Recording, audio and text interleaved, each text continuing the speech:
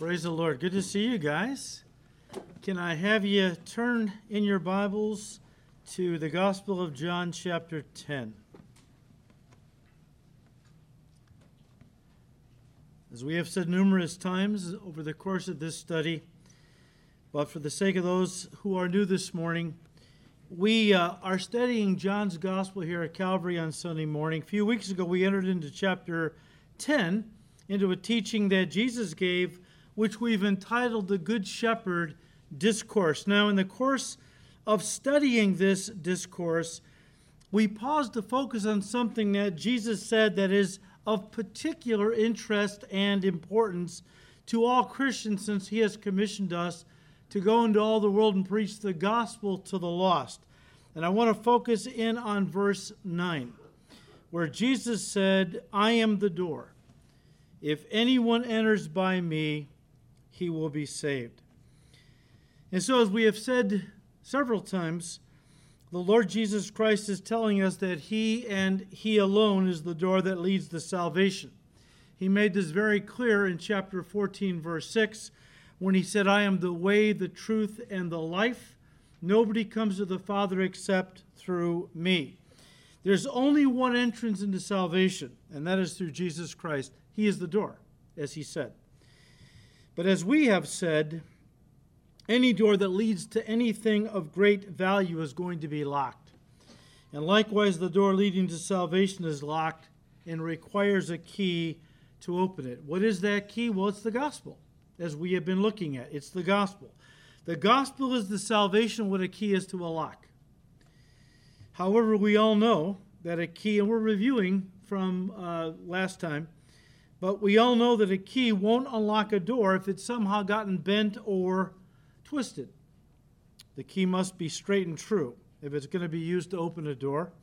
And the same is true with the gospel. If the gospel has been twisted, distorted, or perverted in any way, neither will it open the door of salvation, and nobody knows this better than Satan. And so the father of lies, as Jesus called him in chapter 8 of John's Gospel, has worked very hard over the centuries to twist the gospel of Jesus Christ to keep the door of salvation locked to seekers. Now, this is nothing new. It started all the way back in Paul's day. We've quoted Galatians chapter 1 several times. Let me read to you verses 6 and 7 once again. Paul said, "I marvel that you are turning away so soon from him who called you in the grace of Christ to a different gospel, which is not another, but there are some who trouble you and want to pervert the gospel of Christ." He went on to say in verse 8, "But even if we or an angel from heaven preach any other gospel to you than what we have preached to you, let him be accursed." In other words, anathematized, cursed to the lowest hell. Obviously, this was a very important issue for Paul. He realized that if Satan can twist and distort the gospel, he can keep the door of salvation locked to people. And here's the insidious part: while all the while they believe that they have the true gospel and they are saved. There's a lot of folks who have embraced a gospel that they believe is true, but a gospel that Satan has perverted, twisted, distorted, and therefore, even though they believe in this gospel with all their heart, it is a false gospel, and a false gospel can't save anyone. That is why it's so important that we know the true gospel and are able to share it accurately with others. And that became the basis for this little mini-series, which I'm calling The Gospel, the Key to Salvation.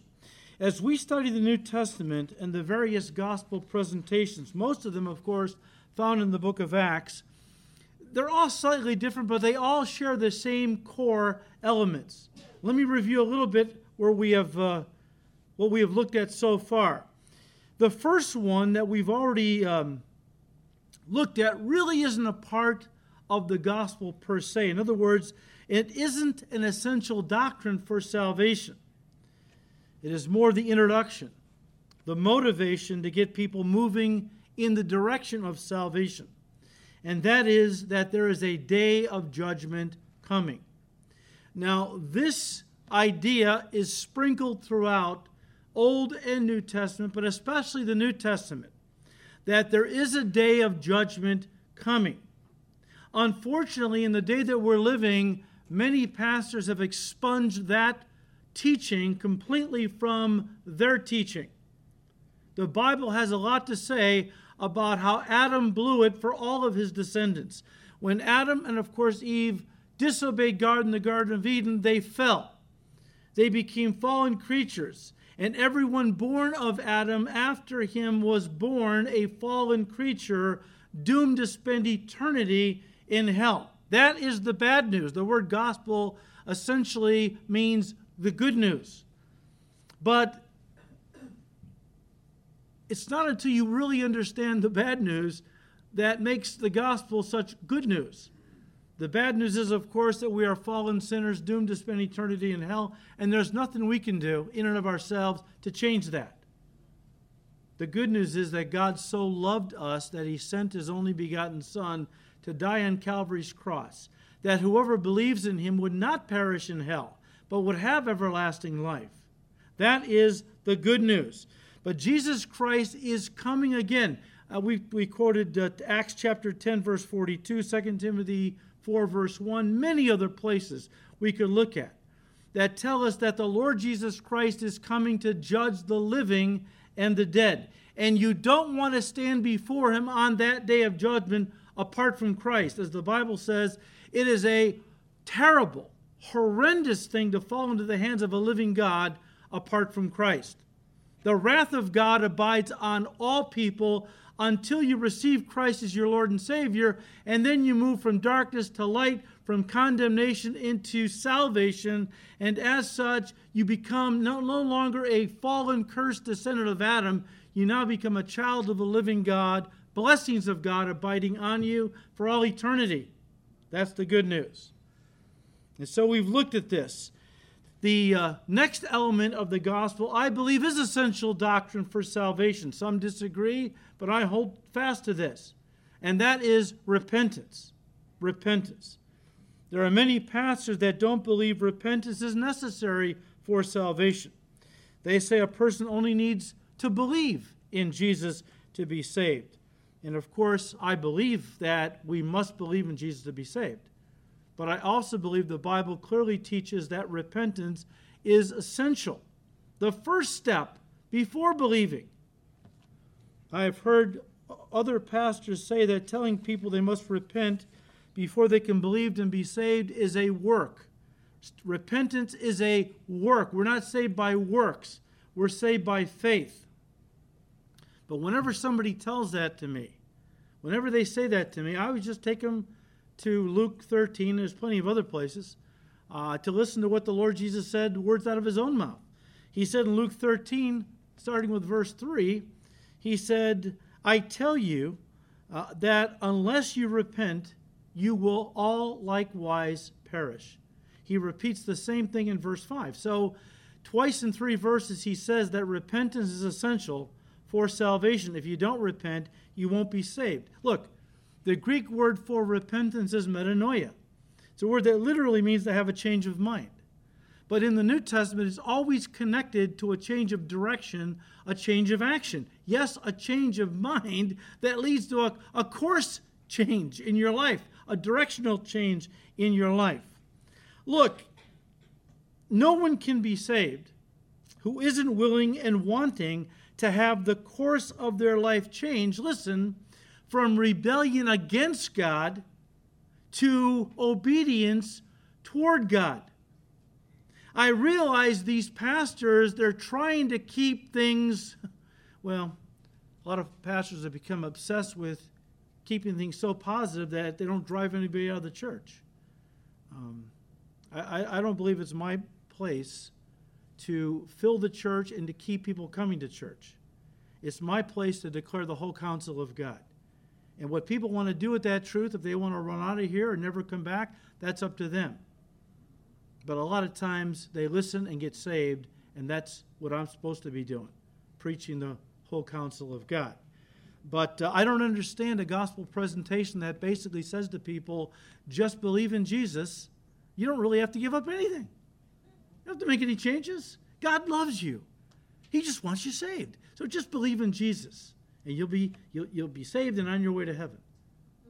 Well, but what about the fact that they're living together out of wedlock? What about the fact that, they're involved in all kinds of, alcohol and drugs and whatever? Look, I said this before, I'll say it again. We need to have the will to change. God has the power. Repentance is all about having the will to change. Now, the Bible does say that God even works in us both to will and to do of his good pleasure. There are times when I don't really feel like doing what God wants me to do. I don't want to go to that person who has wronged me and try to make amends. I want to feel anger and simmer, okay, in my anger. But I know that's wrong. I know that's not what the Lord wants. So there are times when I've actually prayed, Lord, will you work in me both to will and to do what pleases you? But when it comes to salvation, it's a little different, all right? Anybody who wants to be saved, I have to believe the Holy Spirit is working on them to desire to change. I mean, isn't that the whole idea? We've lived all our lives doing our own thing and we messed it up pretty badly. I mean, isn't it time for a change? Isn't that what salvation really is all about? I'm going the wrong way, away from God in sin. I need to turn around. Isn't that what repentance is? I understand I'm going in the wrong direction. I turn around and start coming toward God. Sure, he gives me the grace to come, and it gives me the grace to believe. But the will has got to be there. Any so-called Christianity that doesn't contain a change, which involves the cross, to me is not Christianity at all. It's a false religious system. I don't know what you call it, but God doesn't call it saving faith, doesn't call it Christianity. Now that brings us to the third element of the gospel that we need to look at. This is new. This is where we really pick it up for today. And guys, this is all basic stuff. I'm not giving you anything profound. But as Peter said, sometimes we need to put each other in remembrance of the basics. The third element of the gospel that we need to share with people is that Jesus Christ is Almighty God, Lord of all. This is an absolutely essential, critically important element of the gospel presentation. That Jesus Christ is Almighty God in human form, the great I am. Turn to John 8.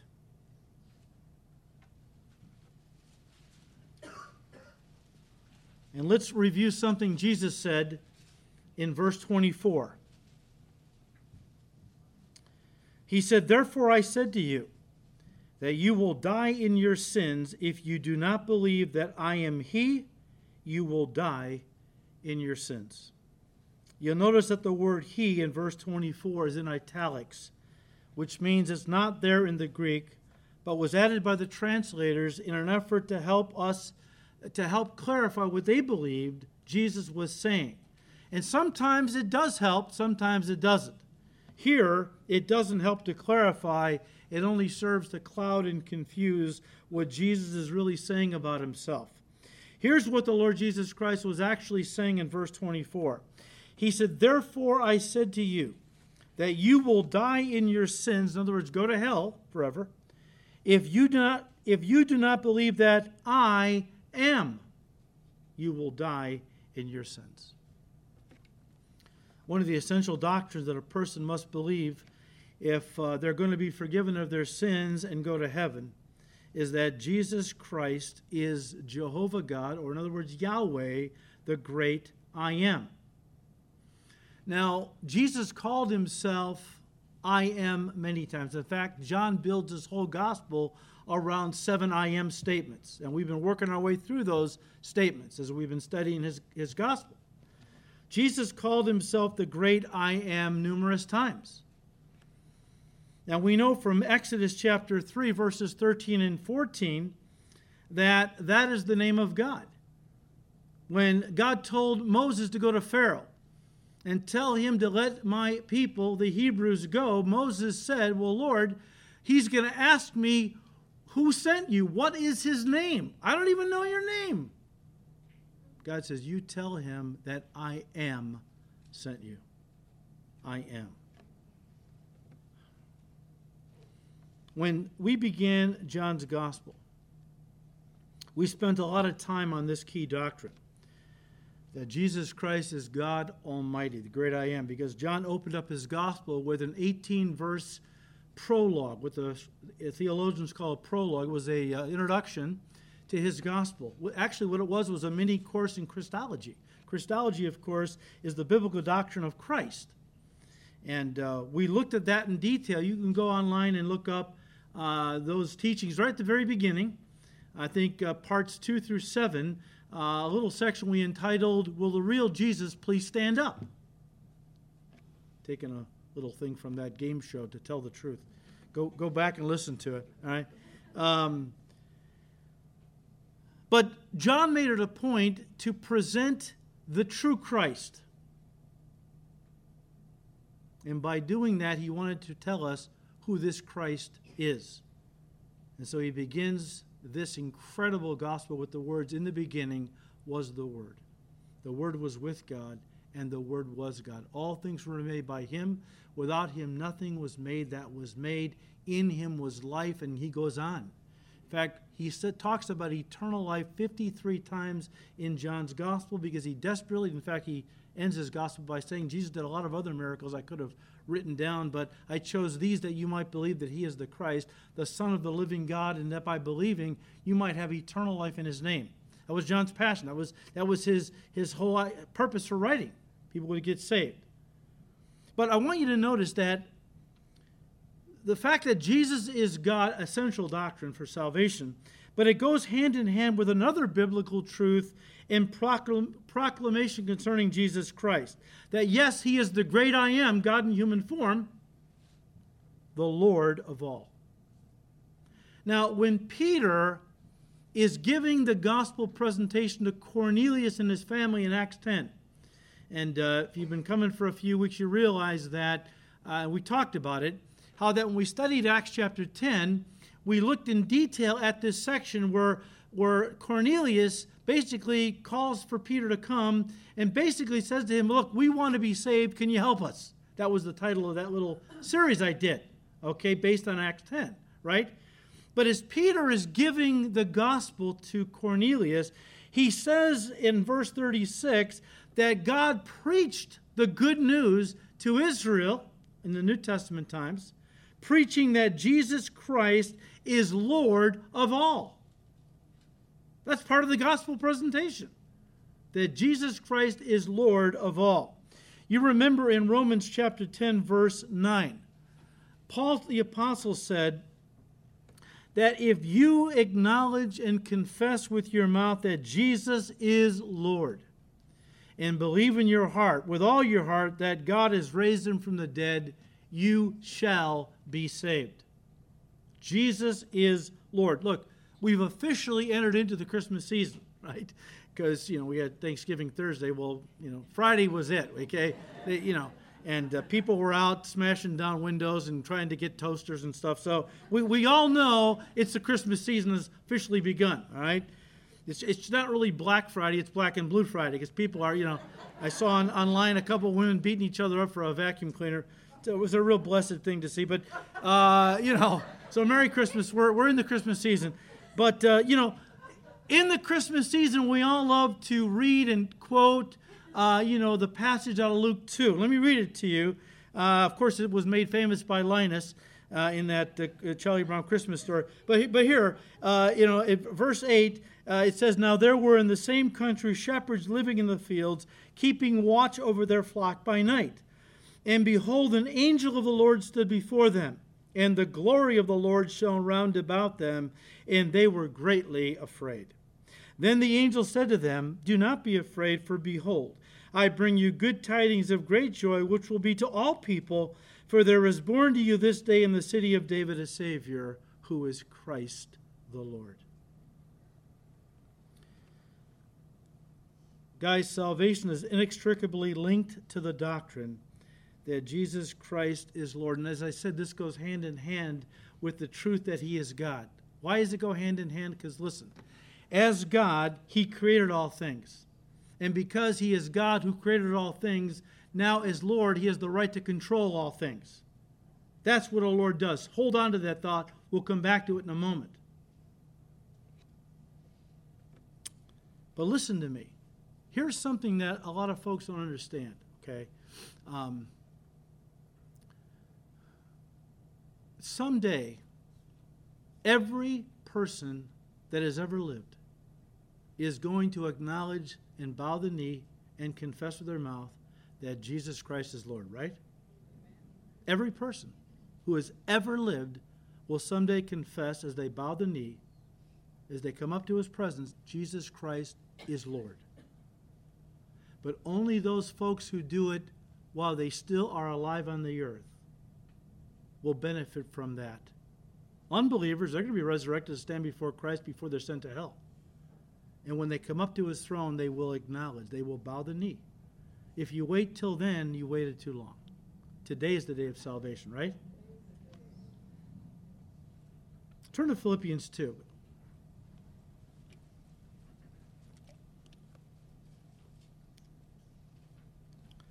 Now, I'll read it to you out of the NLT second edition, but Paul the Apostle is talking about the Lord Jesus Christ, verses 5 to 7. And I'll just read it to you because I want to take what he said before and show you why I want to go here. But he said, "You must have the same attitude that Christ Jesus had. Though he was God, he did not think of equality with God something to cling to. Instead, he gave up his divine privileges. He took the humble position of a slave and was born as a human being. When he appeared in human form, he humbled himself in obedience to God the Father and died a criminal's death on the cross. Therefore, God elevated him to the place of highest honor and gave him the name above all other names, that at the name of Jesus every knee should bow in heaven and on earth and under the earth, and every tongue should confess," listen, "that Jesus Christ is Lord, to the glory of God the Father." Look, and I'll get into it in a second. The reason I'm focusing in on this so strongly, the reason I feel it's essential for salvation, is because there's a lot of folks that believe a lot of right things about Jesus, as I did as a Roman Catholic, and yet are not saved. So hang on to that. But first, let's look at this idea of Lord, okay? In the Old Testament, when you see the word Lord in all capital letters, that is the name of God, Yahweh, okay? Yahweh. It's actually a verb. You realize that God chose to call himself by a verb. It means the becoming one. Or the I am. Why did God choose a verb to call himself by? Because he wanted us to know that whatever we need, he wants to become that. And in fact, often he's the only one that can become that to us. We needed righteousness. Well, Yahweh Tsidkenu, the Lord wants to become our righteousness. We need salvation more than anything else. That's what the name of Jesus means, Yehoshua or Yeshua. The Lord has become or wants to become our salvation. Whenever you see in the Old Testament word Lord with a capital L, lowercase O-R-D, that is a translation of the Hebrew word Adonai. And Adonai means master, or more specifically, the one who controls your life. Now that word, Adonai, corresponds to the New Testament word, the Greek word kurios, also translated Lord. You see, kurios, like Adonai, is a word that refers to the one who controls your life, or in other words, the one who is your master. Now, folks, there are many gods and many lords that people serve in this world. Paul made reference to that in 1 Corinthians 8, verse 5, when he said there are many so-called gods both in heaven and on earth. He lived, of course, in a very polytheistic culture. A lot of the Greeks and the Romans worshipped all kinds of various gods, okay? So Paul's acknowledging that. There are many so-called gods both in heaven and on earth, and some people actually worship many gods and many lords. He goes on to say in 1 Corinthians 8, verse 6, but there is only one true God, and only one Lord, the Lord Jesus Christ, who can save us from our sins, right? Listen, no one can be saved who doesn't call Jesus Lord. And no one can call Jesus Lord who has not relinquished control of their life to him as their master. The problem is that many Christians use the word Lord as a name and not as a title. His name is Jesus. His title is Lord, which means the master of your life. Those who call Jesus Lord but don't submit to him and obey him as their master. Now, do we all do it perfectly all the time? No. But there's a desire there, right? I want Jesus to control my life. I want him to be my Lord. Now, I'm growing, and as you are growing.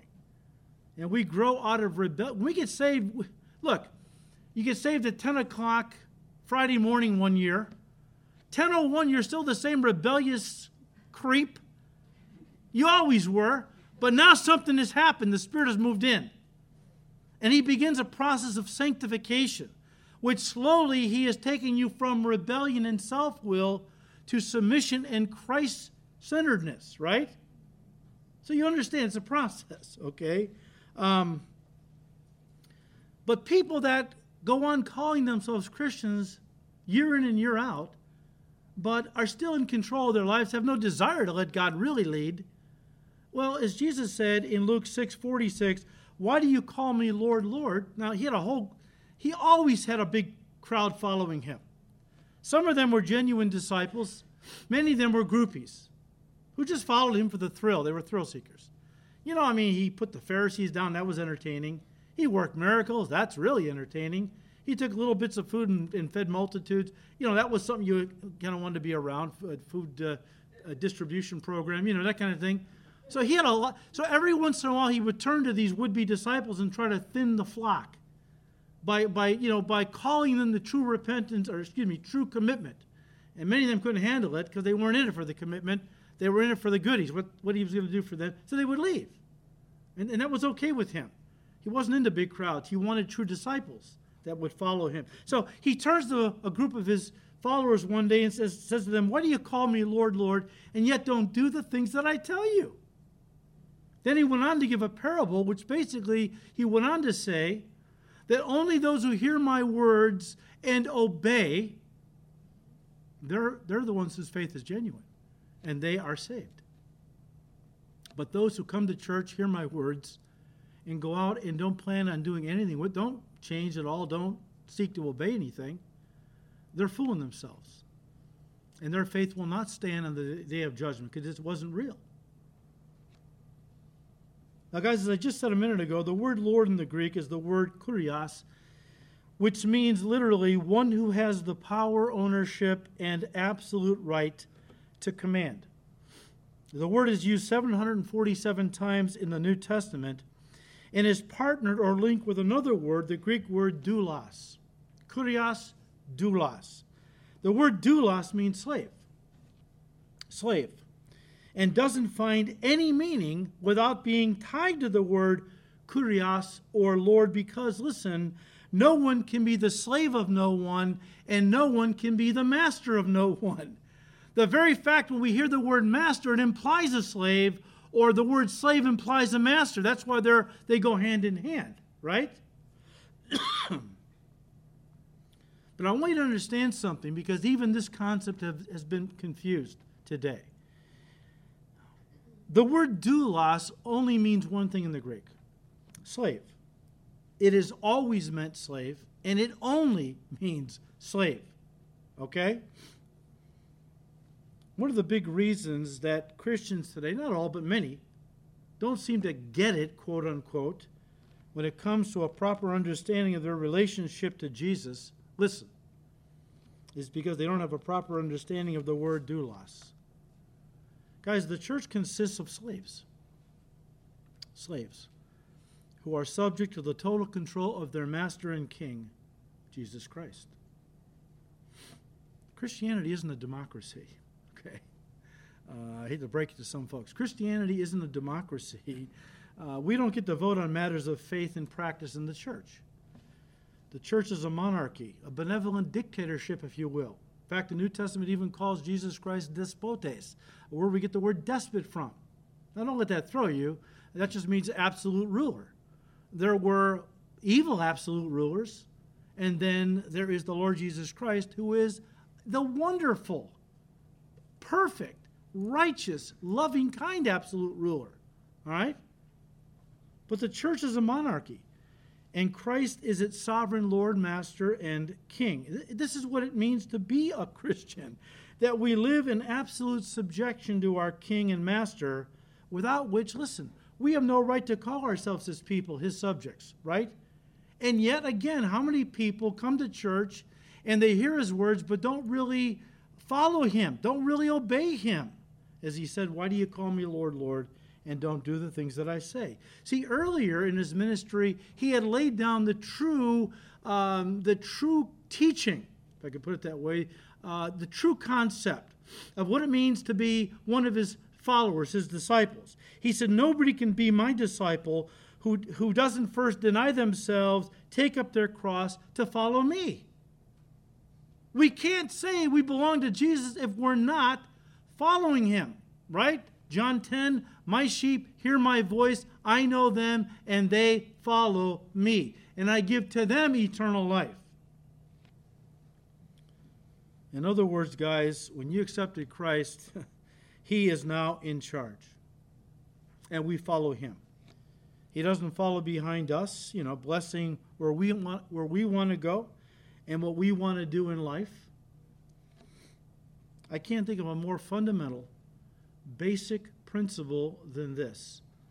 This is the heart of Christianity. It's the heart of New Testament theology. It's the fundamental biblical truth, and that is that once I get saved, Jesus is my master, and I am his slave. I'm not the man. You got some church circles where they don't put it this way, but they definitely give the idea that, Jesus is your servant. You're in control. If you just had enough faith, the 5 principles, the 10 principles of faith, you could speak your Cadillac into existence and your summer home and whatever, and God will have to come through. God will give it to you. He's your servant, basically. No, he's not. I'm the servant. I'm the slave. He is the master, right? That's the fundamental truth of the Christian faith. And if a person doesn't hold to that, if they somehow think that they control, that they're in charge, that they're the master, they're not saved. They are not saved. When we receive Jesus as our Lord and Savior, our life as we have known it and lived it, in other words, as free, autonomous people, is over. I don't know how many preachers are preaching that to people. But when you receive Christ, the life that you have lived as a free, autonomous person is over. And now we are the slaves of Christ. Again, Jesus doesn't come alongside us to help us fulfill our dreams, bless all our desires. He takes over. And now we become instruments in his hands to bring him glory, to build his kingdom again as his slaves. Look, if Paul, Peter, the other writers of the New Testament wanted to communicate the idea that we were the servants of Christ and not the slaves, there's 6 or 7 words in the Greek that mean servant, which is different from slave, doulos. A servant is someone who works for another. A slave is someone who is owned by another. A servant is the employee of another. A slave is the property of another. In the New Testament, it identifies Christians 150 times as the douloi of Christ. That's plural for slaves. A slave in New Testament times was bought and owned. He had no legal rights and could not refuse any of his master's commands. And they all knew this. That's why when Jesus said, if you want to come after me, you have to be my slave, they lived in a culture steeped in slavery. They all knew what that meant. We don't today. We don't today. A lot of Christians are ignorant to the whole slave culture. I'm glad for that. I don't want to live in a slave culture. But it doesn't help us when the Bible teaches us what it means to be a slave of Christ. In those days, New Testament times, slaves were bought and owned. He had no legal rights, could not refuse any of his master's commands. He was totally dependent on his master for protection and provision, and was rewarded or punished as pleased his master. But listen, slavery is offensive to us. We don't like it. We associate it with evil. And the translators of the New Testament knew this. And therefore, in almost every New Testament translation, they sought to soften the word doulos, slave, by translating the word with servant or bond servant instead of slave. Let me just say this to you. The word bondservant doesn't even appear in the Greek language. Okay, so therefore it's a meaningless concept. But if you tell me, the New Testament says that I am the slave of a master who owns me and whose commands I have no choice but to obey, now I start to get it. Now I start to get it. However, if you tell me I am the servant of Christ, well, in some people's minds, that could imply I'm an employee. I'm an employee. And that puts me in a negotiating position. And folks, that makes a huge difference in my understanding of my relationship with Jesus Christ. Huge difference. Night and day. Listen, all slaves back then were servants, that's true. But not all servants were slaves. Again, they did have paid employees that served people. As a slave of Christ, I am his servant, but I am not his employee. If I understand myself to be the slave of Christ, a slave who has no rights, no power, and no freedom to make my own decisions and to do my own will, guess what? That's called New Testament Christianity. However, if I see myself as a servant to Christ, who is my boss, it completely messes up and confuses Jesus' statement that no man can serve two masters. If master means boss, that doesn't make sense, because a lot of people have more than one boss over them at work. Some work two jobs where they have two bosses.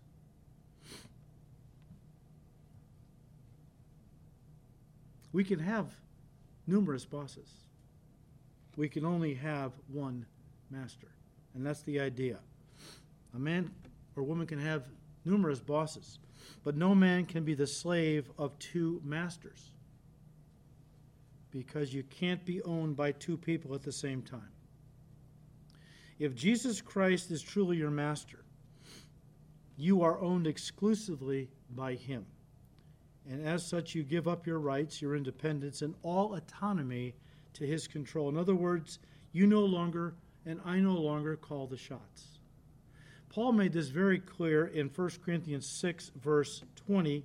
And I'll paraphrase. He said, God bought you with a high price, with the blood of his Son, Jesus Christ. Therefore, you no longer belong to yourself. You are now his possession, his slave. And for the rest of your life, you must live for him and glorify him with your whole life. Can't keep anything back. We belong to him completely.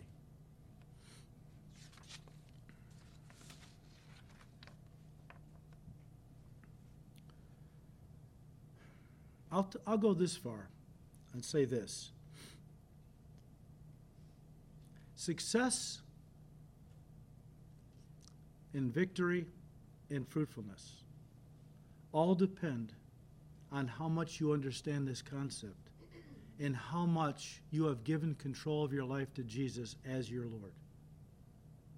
Look, I've said this before. Let me say it again as we wrap it up.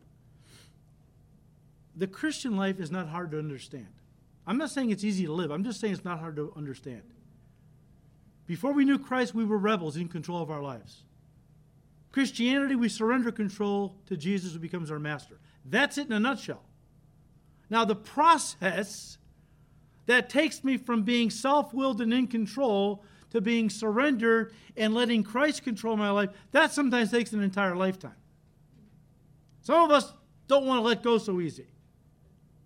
But I'm just telling you, the sooner you let go, the sooner you surrender, the sooner you submit to His control, His leading, His authority, His will, the sooner you're going to know victory, fruitfulness. You're going to know a life that transcends anything you've ever known on this earth.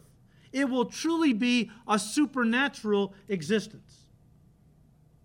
And the only one holding you back is you and me.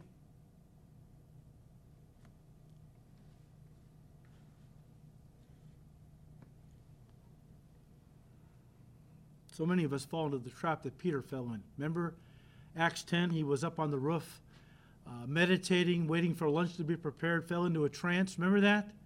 And all of a sudden he sees a vision of a sheet coming down from heaven by the four corners, comes down to where he is, opens up, and he sees all these animals inside, both clean and unclean. And the Lord Jesus speaks from heaven and says, Peter, rise, kill, and eat. Now, for a kosher Jewish boy, that was anathema. And he blurted out, and Peter was impulsive. I'm sure he just blurted it out, okay, like a reflex. Not so, Lord. I've never eaten anything unclean from my youth. Of course, the Lord corrected him and said, look, don't call unclean what I've cleansed. The dietary laws, Peter, they're over. Because the separation between Jew and Gentile, that's done too. I want you to go into all the world and preach the gospel with everyone who believes in me, because I want to take Jew and Gentile, make them one new man in the body of Christ. But I love Peter. Unfortunately, I relate more to Peter than to Paul, but okay, that's my deal. Now, Peter went on to be a tremendous man of God. I'm just picking something out in the beginning of his walk. My point is, if Jesus is truly your Lord, the one who controls your life, you can't say, not so, Lord. The only response is to fall on your face and say, Lord, what does my master say or command his servant to do today? That's how we need to begin every day. Understanding that Jesus Christ is Lord. I am no longer my own. I've been bought at a price. I am now to glorify God with my body and with my spirit, which belong to him.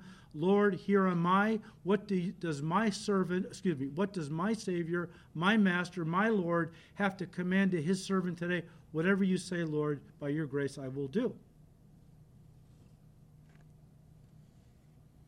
Guys, the true gospel is all about telling people that they must believe in Jesus, sure, absolutely. But also that they must bow their knee in submission to the Lord Jesus Christ, without which I believe no man or woman can be saved. This is the true gospel. Because the true gospel is all about rebels becoming submissive, obedient children of God. And if a person doesn't have that heart, I don't believe they're saved. So may God give us grace to understand as we share these truths with others. Come back next week. We'll finish this little mini-series on the gospel, the key to salvation. And may God give grace. Father, we thank you for your word. We thank you, Lord, for the truths that you have placed here for our learning. Give us grace to dig them out voraciously, to feed on them continuously, and to proclaim them and live them constantly. Father, we thank you for your great love wherewith you loved us, where we were dead in trespasses and sins, and yet you reached down, you saved us by sending your Son. By grace we have been saved, and we thank you for that, Lord. Father, we ask you to continue to bless these studies in your word. We ask all this in Jesus' precious name. Amen.